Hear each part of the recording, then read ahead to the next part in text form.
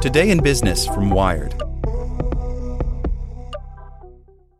The Science of Scaling, hosted by Mark Roberge, is brought to you by the HubSpot Podcast Network, the audio destination for business professionals. Each week, Mark Roberge, founding CRO at HubSpot CRO, senior lecturer at Harvard Business School, and co-founder of Stage 2 Capital, sits down with the most successful sales leaders in tech to learn the secrets, strategies, and tactics to scaling your company's growth. I like the episode with the founder of Aircall on how to go from handling your own sales to scaling a sales team. It has great advice for entrepreneurs. Listen to The Science of Scaling wherever you get your podcasts. With Lucky Land Slots, you can get lucky just about anywhere. Dearly beloved, we are gathered here today to... Has anyone seen the bride and groom? Sorry, we're here. We were getting lucky in the limo and we lost track of time. No, Lucky Land Casino, with cash prizes that add up quicker than a guest registry. In that case, I pronounce you lucky. Play for free at LuckyLandSlots.com. Daily bonuses are waiting. No purchase necessary. Void where prohibited by law. 18+. Terms and conditions apply. See website for details. Today in Business from Wired. Black and queer AI groups say they'll spurn Google funding. The move is the latest fallout following the departures of the heads of the company's ethical AI research team and a recruiter. By Kari Johnson. 3 groups focused on increasing diversity in artificial intelligence say they will no longer take funding from Google. In a joint statement released Monday, Black in AI, Queer in AI, and Widening NLP said they acted to protest Google's treatment of its former ethical AI team leaders Timnit Gebru and Margaret Mitchell, as well as a former recruiter, April Christina Curley, a Black queer woman. The potential for AI technologies to cause particular harm to members of our communities weighs heavily on our organizations, the statement reads. Google's actions in the last few months have inflicted tremendous harms that have reverberated throughout our entire community. They not only have caused damage, but set a dangerous precedent for what type of research, advocacy, and retaliation is permissible in our community. In the statement, the groups endorse calls made in March by current and former Google employees for academic conferences to reject Google funding and for policymakers to enact stronger whistleblower protections for AI researchers.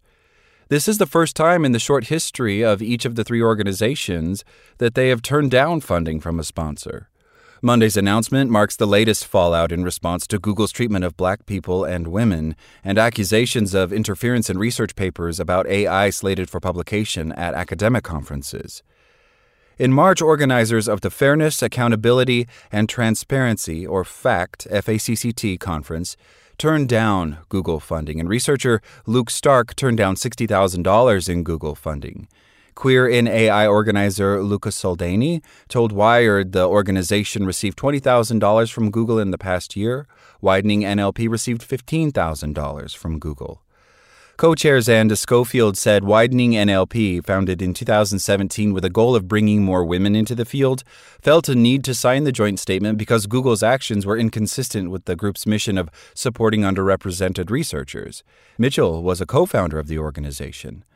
Widening NLP co-chair Haley Lepp added that by supporting these scholars, we also want to support their research and their ability to do research that might be critical of the effects of AI. Affinity groups like Black in AI, Queer in AI, and Widening NLP are nonprofit organizations formed to protect and represent people who have been historically underrepresented in the machine learning community. They operate separate from machine learning conferences, but can attract hundreds of attendees to workshops and social events collocated at the most widely attended conferences. In recent years, affinity groups have formed for people with disabilities and for Jews and Muslims. Queer in AI has also objected to Google Scholar's approach to trans and non-binary authors who want to update publications after changing their names, Soldani said. We've had great to very bad experiences with that, and Google has been on the very bad side, he said. Name change requests to Google often get no response, he said. Gebru is a co-founder of Black in AI. The paper in dispute at the time she says she was fired about the dangers large language models pose to marginalized communities was ultimately published identifying her as an author with Black in AI. In a talk last week at the International Conference on Learning Representations, which lists Google as a platinum sponsor, Gebru encouraged academics to refuse to review papers submitted to machine learning conferences that were edited by lawyers. Academics should not hedge their bets, but take a stand, Gebru said. This is not about intentions. It's about power, and multinational corporations have too much power, and they need to be regulated.